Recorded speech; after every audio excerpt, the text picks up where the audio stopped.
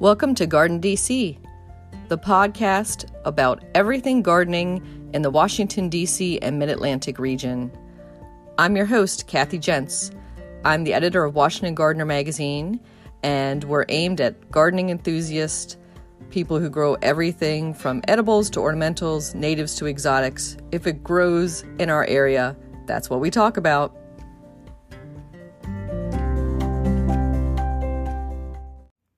Welcome to episode 149 of the Garden DC podcast. In this episode, we talk with garden designer Linda Hostetler about designing gardens for plant collectors. The plant profile is on Blatilla, and we share what's going on in the garden, as well as some upcoming local gardening events in the What's New segment. We close out with Sean and Allison McManus of the Spoken Garden, who share the last word on why you should plant liatris. This episode, we're joined by Linda Hostetler. She is a garden designer extraordinaire, and we're going to be talking this episode all about garden design, in particular for those plant collectors amongst us whose gardens look like a little bit of a jigsaw puzzle, right, Linda? Well, they can be if you want to collect all the different cultivars and you get home and you don't know where to place them. Oh, that's a common problem, I know. And who doesn't go shopping, right, and just fall in love with a plant with no place to actually put it? It gets tough. I walk around with a pot in my hand all the time. Yeah, I think that's my biggest exercise routine, Linda, is the pot walk, we'll call it, escorting pots around the garden and then setting them back down from where you started and never finding the place for them. That's right. Pots on wheels. So before we dive into all that, let's talk a little bit about you and your background. And here on the Garden DC podcast, we like to ask our guests, were they born with chlorophyll in their veins and a green thumb? Well, I was actually born in Washington, D.C., which you don't hear often, and moved right to North Springfield. And my earliest memories were of my being in the wheelbarrow with my dad, who was the gardener. And I remember him planting tulips and digging roses and pruning a pyracantha shrub that covered the wall of our house. And the street was lined with crab trees, and the cedar waxwings would come to it and eat the berries and get drunk every spring. It was a ritual. I would collect birds and foster them. I had a mockingbird, so I learned to love nature as a kid. And my mom was great at leaving a chore list on the refrigerator for me every Saturday morning. So the chores that I had included weeding the vinca, which ran the entire length of the chain link fence in our backyard. So I learned a lot about weeding and plants and bugs very early on, and they became my friends. I remember the thousands of fireflies, and I remember Luna moths, and I remember keeping praying mantises in jars and chasing my sister with them to scare her. And I remember going through the woods to collect box turtles and seeing pink lady slippers. I mean, that was my childhood, and pulling ticks off of the cats. It was really, really special. That was the 1960s as a kid. I grew up with no seatbelts. I came in when the street lights came on. And then after that, I went to high school. I went to a few years at college. Being an old hippie, I ended up moving to San Francisco. And then I worked at a laboratory, the Lawrence Livermore National Laboratory, for 20 years as a graphic designer. So I got an interesting background to become a garden designer. And so the graphic design background, I'm sure, is going to play a lot into what we talk about. But since you grew up gardening and love of gardening, let's talk a little bit about your garden that you had when you came back here to the DC area. The one in the plains. Mm-hmm. The one in the plains was I bought a house full of ghosts in the middle of the town of the plains. It had 1 acre that the only plant was there was some dying boxwood in the front that was covered in poison ivy. And at the same time, I got a job to design a catalog for a plant farm that was owned by Karen Rexroad. It was very famous in the area. I didn't know at the time, but it's the Windy Hill Plant Farm. And we kind of went into, I don't know, like a workforce for a couple of months, and we put out this 58-page catalog that was all keyed to what plants needed and where they should be planted, and really interesting perennials and unusual annuals. So I had this empty acre, and so the money I made designing the catalog, I immediately turned around and bought every single plant that she had at the farm and started playing with plants. It became like my laboratory. And then I would go to bed every night with Michael Durr's Manual of Woody Plants and try to learn about all the shrubs and all the trees. So I would grow plants, trees and shrubs on from very small sizes, and I really got addicted to Japanese maples. They grow like weeds. They sell for outlandish prices, I think, when actually you can put them in a pot, grow them in a container, keep them safe from a lot of creatures, and use them as specimens in your garden and move them around. And that's great for collectors. And you mentioned Karen Rexroad. We had her way back on episode 53 talking about perennials and some of her favorites. And she gave us a little bit about that background about Windy Hill and her former nursery and stuff. It sounds like such a wonderful time to be gardening in our region. I think that era is when things were really taking off. I don't know.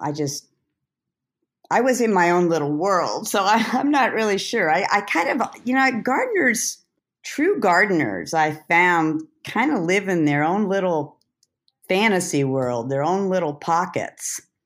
And they're an interesting group.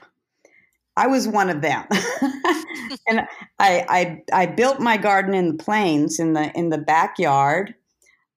People didn't even know it was what I was doing for the longest time. It had 2 ponds. I dug a 90-foot creek and planned it all out so it would have fast parts and slow parts and fish and marginal plants and deep water plants. And in reality, it was just a mud ditch for 6 years. But I had it in my head, and that's kind of the way I did my entire garden, was sculpt the land, make a vignette here, a vignette there, start with the trees. And when I work with clients at this point, now that I'm old, I love to just walk onto a property or into someone's yard and let it speak to me. Because I think every property has a painting in it. And then talk to the person and find out what their desires are. Does that make sense? That makes perfect sense. And I love that every property has a painting in it. That's such a lovely way to think about it. And so let's talk a little bit about the Plains, Virginia, for our listeners who are not in the Washington, D.C. region. Maybe orient that and let them know where that is and what type of soil and conditions for growing that is. Pretty much solid clay. I was amazed that I put so much compost in my soil. I mean, I dragged horse poop from every farm in the area, put it in my garden, and when I went to carve out a section for a patio, there was only an inch of topsoil after all those years. Our soil is really hard clay. A good thing is if you want to put in a little pond, you really don't even have to use a liner. A bad thing is it makes for terrible drainage. So you have to be careful. You have to be careful what kind of plants you plant and whether they can stand it. You can make really great rain gardens. That's become popular. But drainage is key. So berms are important. You need to build up and keep adding compost. And the plains, for those who are outside our region, that's very much what we call horse country. Oh, horse country, right. The plains the town area itself, it was about 350 people, very tiny town. And it was unique. I had Robert Duvall as a neighbor. It was kind of interesting. And I would walk to the post office every day for my mail because we didn't have mail service.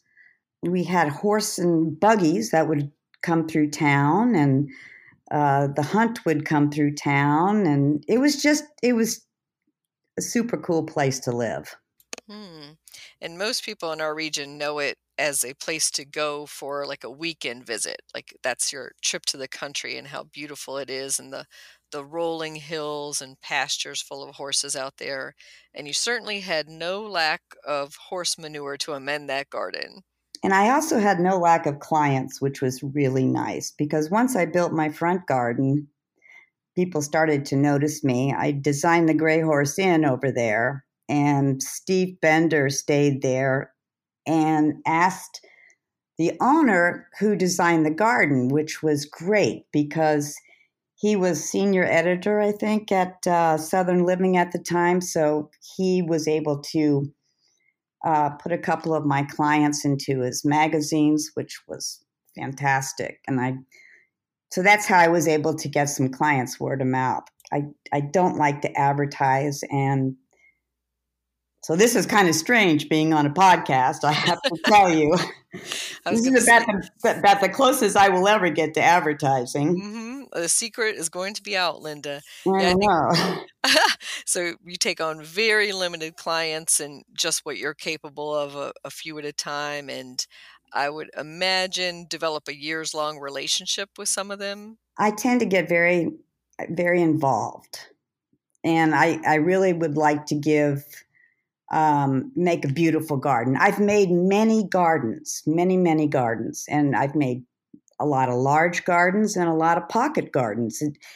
And you can go into a large space and make a very small garden. It depends on what the person needs and wants. And it's going to depend on the person's age. It's going to depend on the person's amount of time they want to spend. And then if we get back to the collector, it's going to depend on the person's budget. Because you can spend a ton of money on gardening. Yeah, I think some people are in for a lot of sticker shock when they think for some reason that plants and soil and the labor should be free. It's so worth it, though. And your garden in the Plains, Virginia, was visited by, I think, Historic Garden Week of Virginia. You were a stop on several of those type of tours. Yeah, oh my gosh, yeah. Yeah, there were 1,000 people coming through my house. I was freaking out, but they went through the garden and really enjoyed it. And what happened is there was this terrible storm the week before Historic Garden Tour, and big limbs came down, and I just thought I'm never going to get it cleaned up in time. We did, and the pink tulips that I wanted to bloom underneath my pink variegated cornice, dogwood, bloomed together simultaneously. And I got terrific pictures. So it was worth all the stress. Sounds beautiful. And I know I visited your garden probably much later on than that with the Garden Bloggers Fling group that came to the DC area. So we did a bunch of Virginia side gardens and private gardens as part of that tour. Uh-oh. That was not a good time in my life. So my son was very ill then. And my husband and my close friend, I think, took over the tour for me. Do you remember that? Yeah, I do remember them greeting us, and I thought your garden was the best of the tour, I still have to say. And I took some incredible photos. I thought it was just beautiful. I love the touches of color and whimsy and all the little vignettes and kind of garden rooms that you had carved out of it. And you're right that it's just a long linear garden, like it goes almost straight back from the road. Do you remember how long? Like it was at an acre back, or how far It's back an is that? acre. It is. Wow. And it's Wow. like the front driveway is 100 feet back, and it's only 40 feet across, and then it's another 100 feet back. It was a very tough lot to work, and I did have to carve it up a lot. And there was really no good place to see the garden from the house unless you were on the second floor of the house. So you just do with what you have. But yeah, it worked out. Thank you very much for your compliments. Yeah, and I thought it was such a great way to, you just kept going, and there was more and more. And that's like the best kind of garden, right? Is that it reveals itself to you a little bit at a time and that you don't get to see it all at once. I think that's even better. I love secrets and fantasy and romance, and I love a path that allows you to look at plants one way going up and another way coming back. Oh, I was just going to ask, you had mentioned carving out a few times. And so I wanted to ask physically how that works. Do you actually rent a backhoe? Is it just you or a worker with a shovel sculpting the earth? Or how do you create those berms and those little garden vignettes and rooms? For clients, I usually get a backhoe and have somebody. It depends. It depends if I have a good person with a backhoe and he knows what he's doing and he will listen. The way I used to work is I would go from farm to farm and I would use the farm workers. Some of them were really good and some of them weren't. I worked for a long time with one person and we would make gardens together. Then I would do a lot of things by hand. Doing things by hand, the craftsmanship that goes into a garden is as important as the plants. So making things like berms have to be made beautifully. It's not like just picking up dirt and making a mound somewhere. You have to kind of sculpt the land and think about what you're creating, how much height you're creating and how much length you're creating. And then, because that's kind of raw sculpted earth that you're working with, how quickly are you planting into it? Because obviously you wouldn't want it to erode immediately if there was a rainstorm or something. Well, usually as fast as I can. I have a hill right now that is so steep. It's teaching me a lot. I've learned that I need to get trees in it, which is surprising me. I'm putting a lot of ornamental grasses in it because the root system seems to be holding the ground better. When I moved into the home now that I have, it was just a mat of English ivy. It was about 8 inches thick on top and at least that underneath the ground. And after working with it the first year for a while, trying to dig it up, I discovered that you could roll it like a bale of hay. So I would cut it into portions that I could roll and start rolling it down the hill. And the main reason I will tell you that I was getting rid of this is it's the nesting spot for copperheads, which we had quite a few of. So bit by bit, the ivy went away, and I've had to replace it with perennials because I'm not gonna, I need diversity. That's just who I am. Mm-hmm. And diversity is going to be key diversity to me is key for beauty, but it's also key for our environment. And so our topic for this episode, we're talking about plant collectors and how they would design a garden. Diversity, is relative. So if I was a collector of, say, roses or a collector of hostas, how would you recommend I start arranging that collection in a garden? Well, first I would create a foil. Are you familiar with that word? Mm-hmm. Would you think the audience would be? Yeah, or maybe we could say backdrop or Okay. or maybe a contrast. Okay. I would create that. Like if you're doing a border, creating a new border that doesn't already have a backdrop, like a fence, you might want to create one, make a shrub, put shrubs behind it. And that will help the plants in front of it stand out. That will help your collection have more importance and show up more.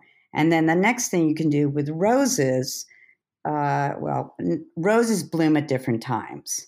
So you can do a rose collection, and you can combine it with other perennials, and you can stage the roses according to the times they bloom. Also, there are so many different kinds of roses. As long as you have the sun conditions, you can have climbing roses, you can have shrub roses, you can have tea roses, you can have rugosas. There's just too much variety to even think about it. But of course, get Julia Child, the yellow rose, because it's just perfect. I love hostas. I love hostas, even though the deer love hostas, because as a designer, I think it's one of the best plants you can use. It's a xeriscaping plant. I think it can take the drought better than any other perennial I use for a big leafed plant. Because you do think of hostas as being, shade and moisture loving, but I have seen them in full sun doing perfectly well as well. And try dry shade too. Mm-hmm. Yep. They can take it. Mm-hmm. Once they're established, they can take it. And that means a lot. And now I'm on this hill. I go back to this hill. This is new. Straight down, water goes down the hill. So I really appreciate the fact that they can take that. And I was thinking about that. If I go to the hosta collection, I use one called Halcyon quite a bit. It's a really old cultivar, and it's blue, but it's a matte blue. So it's like a powder blue, and it holds its color the entire summer, and it's slug resistant, so it just stays very fresh. And you can you can mass it and use it against other plants to make them stand out. So if you use a simple plant like a hosta, you can make your little darlings look more important. And now that halcyon is a lower plant, so the ones that you're collecting, possibly, what's the new one? I'm collecting now Astrantia. I happen to think that's a really cool plant that is going to become a collector item. And I'm putting that behind my halcyons.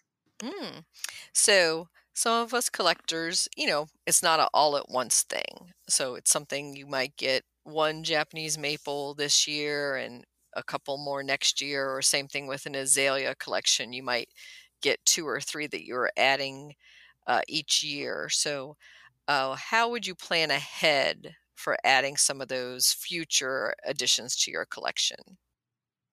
Well, what are you trying to accomplish with those plants? Are you trying to make a color statement?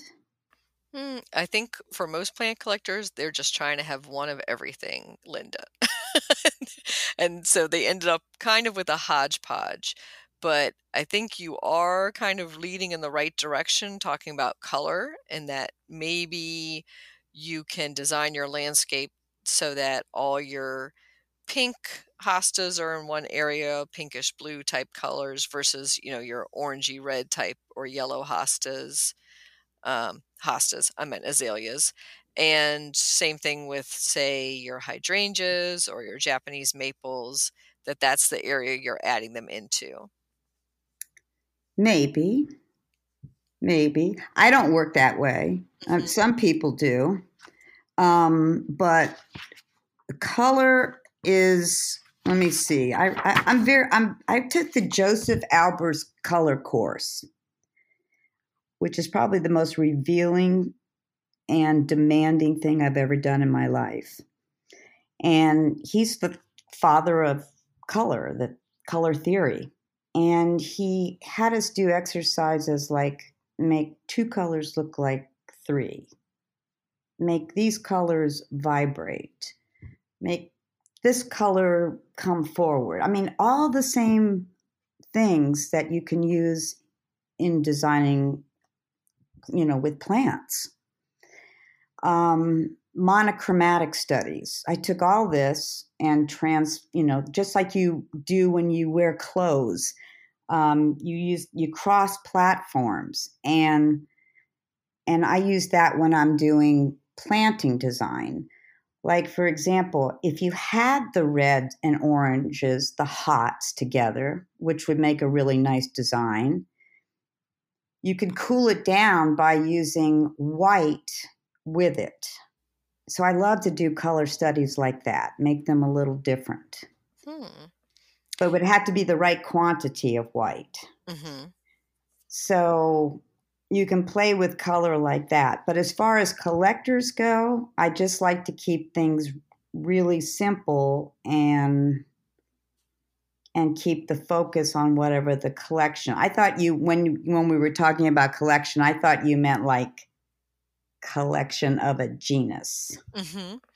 Yeah, and that could be the case too, that somebody is collecting all of one type of genus, but also there's a lot of plant collectors out there who just focus on a few type of plants, like daylilies or irises or a combination of those. That's tough. Those are tough. And if you do daylilies, you have to be able to overlook the mess, unless you want to go out and pick all the daylily flowers off every day. That would drive me nuts. But I do know a few daylily collectors that is what they do every morning is deadhead those flowers. But there's nothing more glorious than going to a, Bob Selman's gardens down outside of Asheville, North Carolina, and going into those fields and seeing those daylilies in bloom. They're amazing, amazing plants, amazing flowers. I mean, their heads are so big they almost fall off onto the ground, but I can't do that. Maybe one or two daylilies. Iris, bearded iris. I love in a more formal garden. Now that I'm living on a lake, which is very informal, I'm using Japanese and ensadas. I'm using roof iris, which stay low to the ground. Siberian iris, I don't seem to have enough sun for. I don't know why. But you have to have iris. The blades alone are worth growing.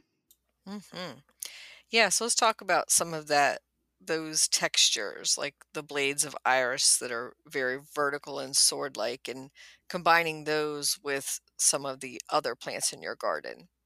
Well, the classic is always, doing it with iris and the peonies and, the real soft combinations. And so, as somebody who designs yourself, you're doing lots of experiments in your own home garden, I imagine. I'm getting more and more concerned about aging in the garden. And I'm trying to create flat areas, very easy pathways with hand railings, and also bringing my plants that I really love as close to eye level that I can, which would also feed into the collector because they want to see these, like the beautiful epimediums when they're blooming. You can't see their blooms unless they're up close. And the collector jack in the pulpit's the same way. You want to get them up close. So that's kind of what I'm doing right now. I'm changing the topography of my hill. So I'm right between spring of ephemerals kind of settling down and summer is starting. We're midway between spring and summer. So I'm taking that opportunity to rip things up, which is something I do all the time. I'm never satisfied with the garden. I'm always changing it around. Yeah, that was one question I wanted to ask you about is how many times do you think you move a certain plant around? I mean, do you wait 2 or 3 years for it to settle in and for you to see how it combines with its neighbors, or do you change things around yearly all the time? When I have a new bed and something flowers next to something that is already flowered, I'm too impatient. It's really, really tough for me to wait for it to all come to fruition. I have to just kind of walk by it and not even glance. I know in my heart that I've made the right decision, but I can't watch it happen. That's in a sun garden. I have to be careful about leaving space because I believe in planting in very, very heavy so people don't have to mulch. So I have to go with my gut. I have to design like I know is right, and hope for the best. I don't know. I design intuitively, and it's hard to talk about. I'm a Mhm. visual person. Mm. I know my plants so well, and that I talk to them. I don't know. They talk me through it instead of I talk them through it. Mhm. I just know that when I go into people's gardens that they respond to me and I respond to them. Nice. And so when you're talking about planting heavily to avoid having to mulch in between plants, so what it says on a plant tag usually it'll be something like, off center 18 inches, one perennial to another. So when you're initially planting them, are you obeying that or planting much closer together? I create I tend to create shapes inside of beds. People are always telling you, everybody knows the rules about using 3, 5, 7, 9, 11, depending on how much space you have. They talk about anchoring borders. They talk about the depth of borders, the length of borders, how it's supposed to be proportional to the size of the property, blah, blah, blah, blah, blah. I tend to kind of break up the bed into geometric patterns in my mind. And I use about 30% of it evergreen, which is your winter interest. And then I try to build in this bottom layer at that rate. And then I try to think about the middle layer, which is your shrubs. You can go to Michael Durr for that. And then I work in an ornamental tree layer. And most properties around town can't really add a tree to their property. So I end up using a large shrub, 15 foot. There you go. That's kind of my recipe. Hmm. And for making kind of like a garden room, uh, would you add non-plant material to it? So I'm thinking about some of those accents like gazing balls or a small bench or something like that. When do you know when something like that is needed? It's always needed. Hmm. Stone, I love, like a stone patio, stone paths. I love paths to be 4 feet wide. I can't imagine having a garden without some kind of hardscape. Now, are people familiar with that term? Oh, yes, very familiar. And I think a lot of modern gardens these days almost seem to be, 90% hardscape and 10% plant materials. I don't know what you're seeing out there. And what's the definition of plant material? So anything green. Oh, no, there's a Yeah. different definition of plant material and plant, though. Mm-hmm. Well, in my mind, because I've worked at nurseries too. I've loaded trucks. I've done all of this. Mm-hmm. And plant material, in my mind, is plants that make a form as opposed to plants. Plants that make a form like a hedge or like a yew, perhaps.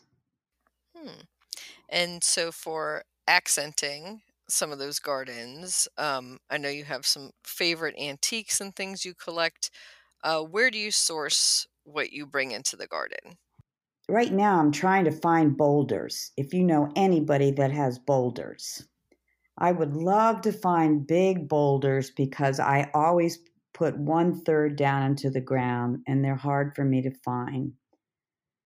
I think more and more I like to use natural material mixed with granite, Belgian block, and then I tend to use I used Ipe, which is a type of ironwood, to do arbors and decking in my garden in the plains. And you need to use it in a limited amount because it's very expensive, but it lasts forever. And it mellows to a beautiful silver that goes very well with any foliage you can imagine. And as far as ornament, that's so personal. I would always try to incorporate pieces of art that people liked if I could do that on the farm. Certainly, grist mills were big out in the Middleburg area. I hated to see them standing up. I always liked to put them down in the middle of a path and use them as part of a path. You have to be careful how you use ornament. It can look out of place if you don't use it correctly. Hmm. Yeah, I know what you mean about having like those grist mill wheels standing kind of at an angle sometimes in the middle of a bed. It can look a little awkward. Mm-hmm. I did one garden that it was all designed around the pieces of sculpture that people had, and that was really fun. They were a California couple, and so since I lived in California for 20 years, I really related to wanting to show the art, and they decided to use a formal French parterre design and incorporate their pieces that way. So it was my swan song with the company that I worked with for a while. Yeah, and that is a different type of collector's garden where they're collecting the art but building the garden around it. Yeah, you can't get too fancy with flowers. You need to be strict with yourself. Hmm. That would be so tough for me, Linda. Yeah. You just have to make a simple palette. If you use 7 plants and keep it to that, you're okay. Hmm. And that does make the maintenance a little bit less as well. Not if you have a lot of pruning. Oh, yeah. Yeah. Yeah, maintenance is all in the plant. Mm-hmm. I dearly, dearly love boxwood, but I dearly, dearly love pruning. So I don't necessarily uh, design like that for people, though. Mm-hmm. Yeah, and you were saying earlier that you were designing a lower maintenance, looking ahead to aging in the garden, um, and straightening out surfaces or making them more adaptable for future use.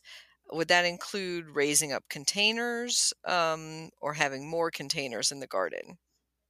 Well, I'd like to do it. Do you know Thomas Hobbes? No, I do not. Okay. He wrote a book called The Jewel Box Garden. Hmm. I think I'd like to do a garden like that if I had a collector garden to do. I would like to do a garden where the containers would be at different levels and uplit, and it would be a dramatic collection. That's how I would look at containers. I think containers that we're seeing now are really boring. If you look at what's going on the West Coast, which is not very acceptable out here, by the way, I think the solutions are much better. Can you describe those a little bit? Well, the potted containers, number one, are using trees, shrubs, perennials, just different material than we use here, and much larger containers. And then as far as the wood, the raised containers, they're all at different levels. They're all at different colors. And have you ever heard of Heron's wood? Oh, yes. Beautiful. So Dan Hinckley was somebody that I discovered about the same time I discovered Karen Rexroad. I really went down the rabbit's hole then. And I've been trying to get back to the Seattle area as often as possible. So I'm caught between a rock and a hard place. I live on a beautiful lake now, but I'm really a West Coast person living in Zone 9. I'm in denial here. But I think containers are the way to go. And if you are a collector and you want to continue getting exotic plants, and a small greenhouse if you want to save them, because many people buy in zone denial. And I know that you mentioned that you just purchased a greenhouse yourself. I did. 31 years of marriage. I think I earned it. And what do you think you're going to fill that greenhouse with? I have no idea. It changes every day. So, stay tuned. Nice. Right now, there's going to be 2 aquariums in there with water lotus. Oh, that's going to be beautiful. It's 10 by 20 feet. I have room. And I have a whole summer to get water into it. That's going to be the next challenge. I do have a few miniature water lotus myself in very large containers, but I'm assuming that those are going to be more the smaller scale lotus. Yes. Yeah. Excellent. Where did you purchase them? From Lily Ponds, which I just love their offerings there. The one miniature lotus that I have in one large container is called, I think it's called Green Cloud. Okay. And I have to make sure on that name, but it is just stunning. I just wrote it down. It's just white with a little bit of a almost chartreuse green tinge to it. But I do want to grow more miniature lotuses in my little backyard pond, but I always have the fear of letting it go free because then you'll only have lotuses, of course. Now, do you live on water also? I don't. I'm on a very urban corner here on the Washington, D.C., Maryland border. Okay. So just have a little backyard pond I dug out. And so my lotus collection is very limited to, again, what I can fit in those containers. I live on a lake now. It's actually part of the Occoquan that's been dammed up. It's a 12-mile lake. But I still miss my ponds. There is something about sitting next to a pond with all those frogs and my fish, and it brings, you cannot believe how many birds and insects and snakes and life it brings into your garden.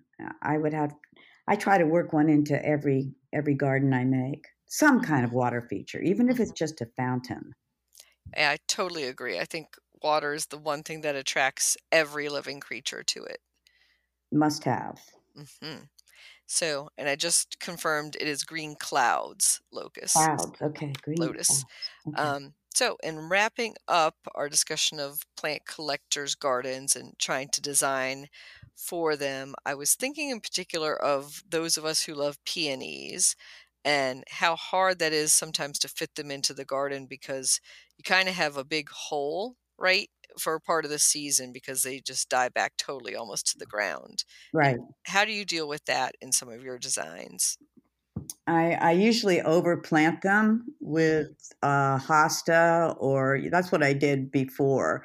There mhm, is, in fact, right in my back door, which I had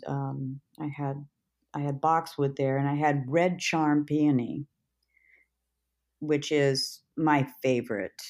It's a mm, bomb peony, which is the mhm, single petal, and then the really congested centered, the deepest red.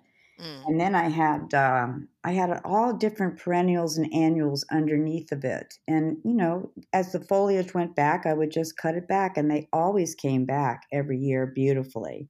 mhm, And annuals, I did. I don't know. I usually did white in there always. Any kind of white perennials or annuals that would, rebloom. It was just a very easy thing. I don't think peonies are ever a problem. And mhm. considering that they live for 100 years, got to give them a break. I the fine leafed ones always stay though. I've never seen, what is it, tenuifolium? Mhm. Their Yeah, kind of foliage will stay nicely. the kind of ferny textured ones. Yes, Yeah, yes. so beautiful. Mm, And I think a couple of them, their foliage will stay. I see them grown more often as a row, mhm, kind of in farm style. mhm. Um, and definitely out in Middleburg, that's how it was done. It, Yeah, I would just at a say border out in the field somewhere, mhm, and the deer never bothered them. You see, that's the best thing about them out there. You can throw them in a field, and there they go, and the deer would never eat them. mm. Yeah, if only the same could be true of the daylilies and other plants. Of But course, yeah, but that's uh, not where I was designing. I would be designing out in the middle of fields, mhm, and they were very structural for me. That mm, big, deep, dark green leaf, you couldn't beat it. mhm, And I think usually I would put coneflowers under it because there again, the deer would eat them. But in the summer, you have to remember the deer have a lot in the woods to eat, mhm, so they're not nearly the problem. It's when you get to the other end of the year when they're starting to, well, spring they have babies. In the fall, they are getting ready for winter. They're going to take out your anemones, all those beautiful anemones that people say that they don't eat. They mhm, eat them. mhm. And it's so true that, it's deer resistant, not deer proof. And it always is up to your local deer population what they might have an appetite for. Well, mine swim the lake. I couldn't believe it when I saw it. Mm-hmm. But I also have fox that eat my voles. So I think there's a balance there. Mm-hmm. Yeah, that always evens out, and Mother Nature knows best. Mother Nature always knows best. And by the way, that's how I learned to design, is by hiking. That is my passion. I hike all the time. And the Shenandoahs, and right now I do Prince William Forest because it's close. And that's where you learn to design. Hmm. That's such a great tip, Linda, to get out there in nature and see how it's done by Mother Nature and how things combine naturally. Every single season. Hmm. And so, how can our listeners get in touch with you if they want to learn more? Oh my gosh. I guess through your podcast. Hmm. Yeah, I think we could do that since you don't have a website and you're mostly word of mouth. If people want to contact you, they can just email or get in touch with social media, myself, and I will pass those messages on to Linda. That would be great. And I would love, for whatever reason, if I was able to work with somebody, I would like them to answer the question, what is your favorite garden? And I would like it to be mine. Fabulous. Well, any final thoughts, Linda, on designing for plant collectors or just designing in general? Just have fun. Just have fun. You can't do wrong. Everybody has a sense of what's right. Everybody knows color. I mean, oh my gosh, look at Pinterest. There's so much on the internet that can help you.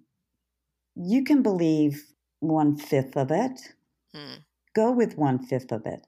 But just remember, they're selling you plants online that will grow in California, not here half the time. So be careful. Ask for advice from people in your area. Old people like me are helpful. And if you're going to get a collector plant, take care of it. There's not too many of them around anymore. Great advice, Linda. And I think I would tack on to that and say go on every garden tour you can in your region. Oh my gosh, yes. Oh my gosh, yes. We have so many great gardens. Green Springs Garden, Dumbarton Oaks, Ginter Park is nearby. I go to them all. The Ralston is really close by to me, Chanticleer. These are must-dos. You have to see succession planting. You have to see the size.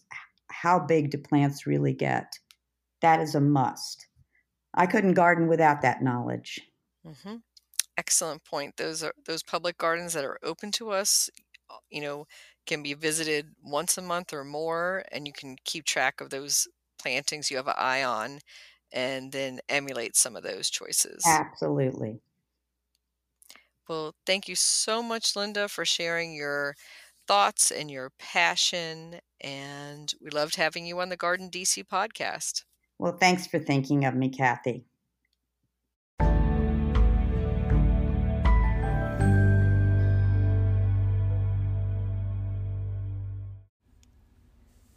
Blatilla plant profile.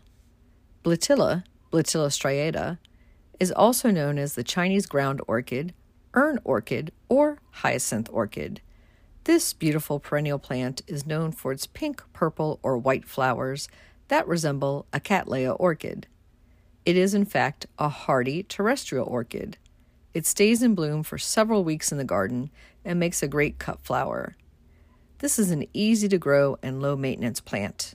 When not in bloom, the plant has elegant, tall, accordion-pleated foliage to admire. Blatilla prefers to be planted in well-draining soils amended with composted material. Give it a top dressing of shredded leaves in spring and fall. It likes consistent moisture, but not to sit in wet ground. It does well in part shade, out of the harsh afternoon sun. It is hardy to USDA zones 5 through 8, and it is reported to be deer resistant. Blatilla forms clumps over time that can be divided and moved around the garden. Plant them shallowly, about 1 to 3 inches in depth. It is best to buy mature plants. If you purchase them from bare root pseudobulbs, note that a new planting can take 2 to 5 years to bloom. Blatilla, you can grow that.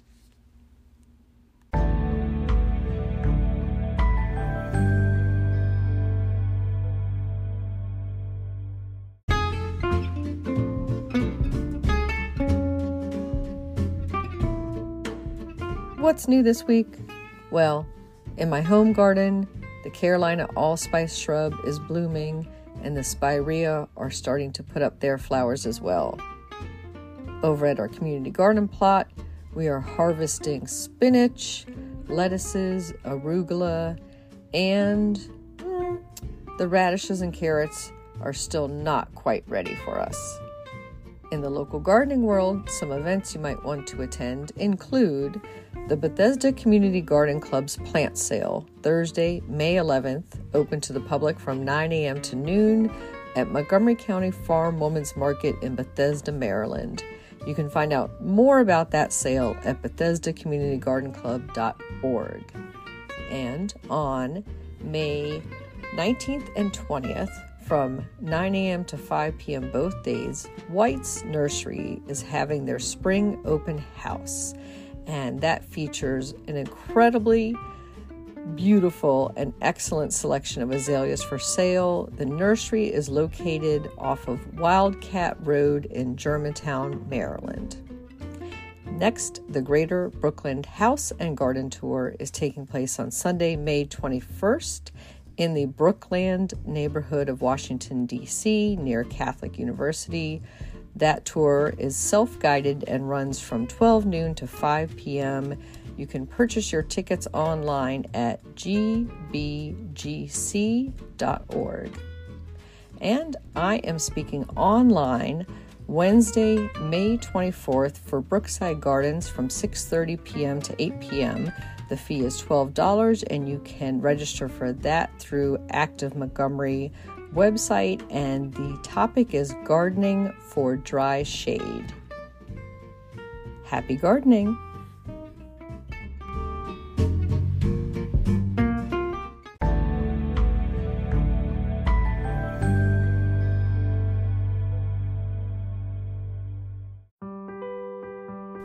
Get low-maintenance alternatives to lawns with the new book Ground Cover Revolution by Kathy Jentz. Reducing the lawn is among the biggest trends in homeownership, with an endless stream of homeowners looking for an eco-friendly alternative to a traditional, everyday grass lawn. In the last 3 years alone, over 23 million American adults converted part of the lawn to a natural landscape, and now are looking to do even more. The biggest challenge to adopting this new ideal of the perfect lawn is knowing how and when to replace your turf and which plants are the best ones for the job.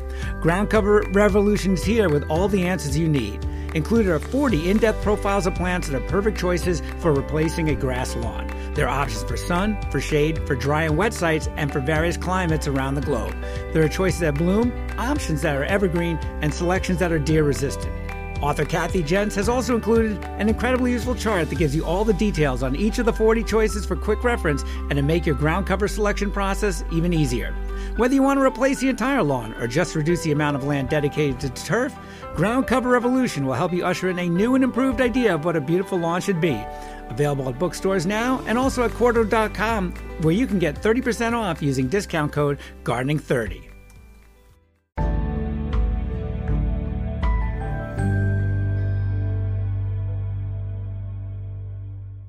In the new book, The Urban Garden by Kathy Jentz and Terry Spate, you'll find dozens of inspiring and creative ways to grow flowers, shrubs, vegetables, herbs, and other plants in small spaces and with a limited budget. Whether you want to grow on a balcony, rooftop, front stoop, or a tiny urban patio, turn your growing dreams into reality and build a gorgeous and unique garden that showcases your personal style while still being functional and productive. With the ingenious ideas and resourceful tactics found here, you'll be maximizing yields and beauty from every square inch of your space while also making a lush outdoor living area you'll crave spending time in.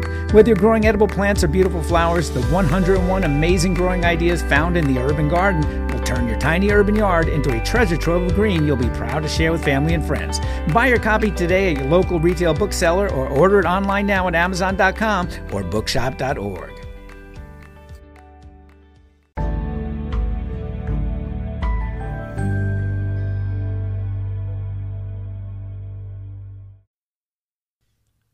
This is the last word on why you should plant Liatris in your garden this spring by Sean and Allison McManus of Spoken Garden. We are bulb enthusiasts, and we try to incorporate flowering bulbs into our garden for year-round color. Flowering bulbs are so unique for so many reasons, and we particularly love growing Liatris in our own garden. Liatris spicata, also known as Liatris or blazing star or prairie gayfeather, is a summer flowering bulb that is in the Asteraceae family, or commonly known as the daisy family. We feel Liatris is an underrated or underused bulb because it is often overshadowed by the more popular kids of the bulb realm like dahlias, gladiolus, and all the other kinds of lilies out there. For any of you not familiar with Liatris, imagine tall spikes of feathery white or purple flowers. They start to open at the top of the flower, and then they continue opening all the way down the spike. Each spike can reach anywhere from 3 to 6 feet tall, and as the bulbs naturalize, they create larger and larger spikes of color over many years. Also, they have a huge hardiness range in zones 3 through 9. Also, they're drought tolerant, and they're a native North American wildflower. And not only are they a native to North America, they attract tons of pollinators. We've seen bees, butterflies, and hummingbirds regularly go and visit their flowers. Plus, they are deer and rabbit resistant, which is always a good thing. And there are so many uses for Liatris. You can use them as a cut flower if you want to. We usually don't. We like to see them in the garden. They're a great tall vertical contrast to the back of a garden bed. You can use them in containers like we do, or you can even cut them and dry their flowers and use them as a dried flower. We're always a big fan of vertical interest in our garden, and these are perfect flowers. And they pair really well with lots of other plants, and they also create seasonal interest. Now, something else you might not know, Liatris grow from corms and they can multiply, so you might need to divide them every 3 to 5 years after they reach maturity. You can also grow them from seed, but be patient as it might take 2 to 3 years or more before you see actual flowers. So if you're looking for a summer flowering plant for your garden, especially a native plant in zones 3 through 9, a plant with vertical interest with bright white or purple flowers, and also a plant that attracts all the pollinators on the block, Liatris is definitely a good fit for you. To learn more about how to plant and use all kinds of flowering bulbs in your garden, head over to our YouTube channel, Spoken Garden, and find our bulb care playlist. And don't forget to subscribe.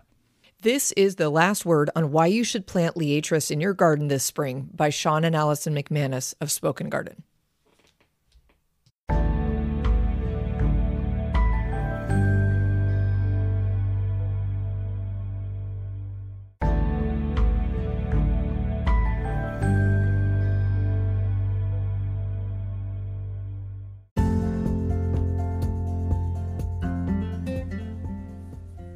Thank you for listening to Garden DC.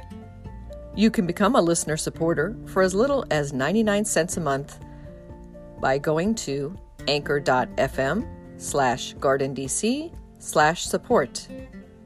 Another way to support this podcast is to subscribe to our monthly digital publication, Washington Gardener Magazine. To do so, go to washingtongardener.com. Thank you.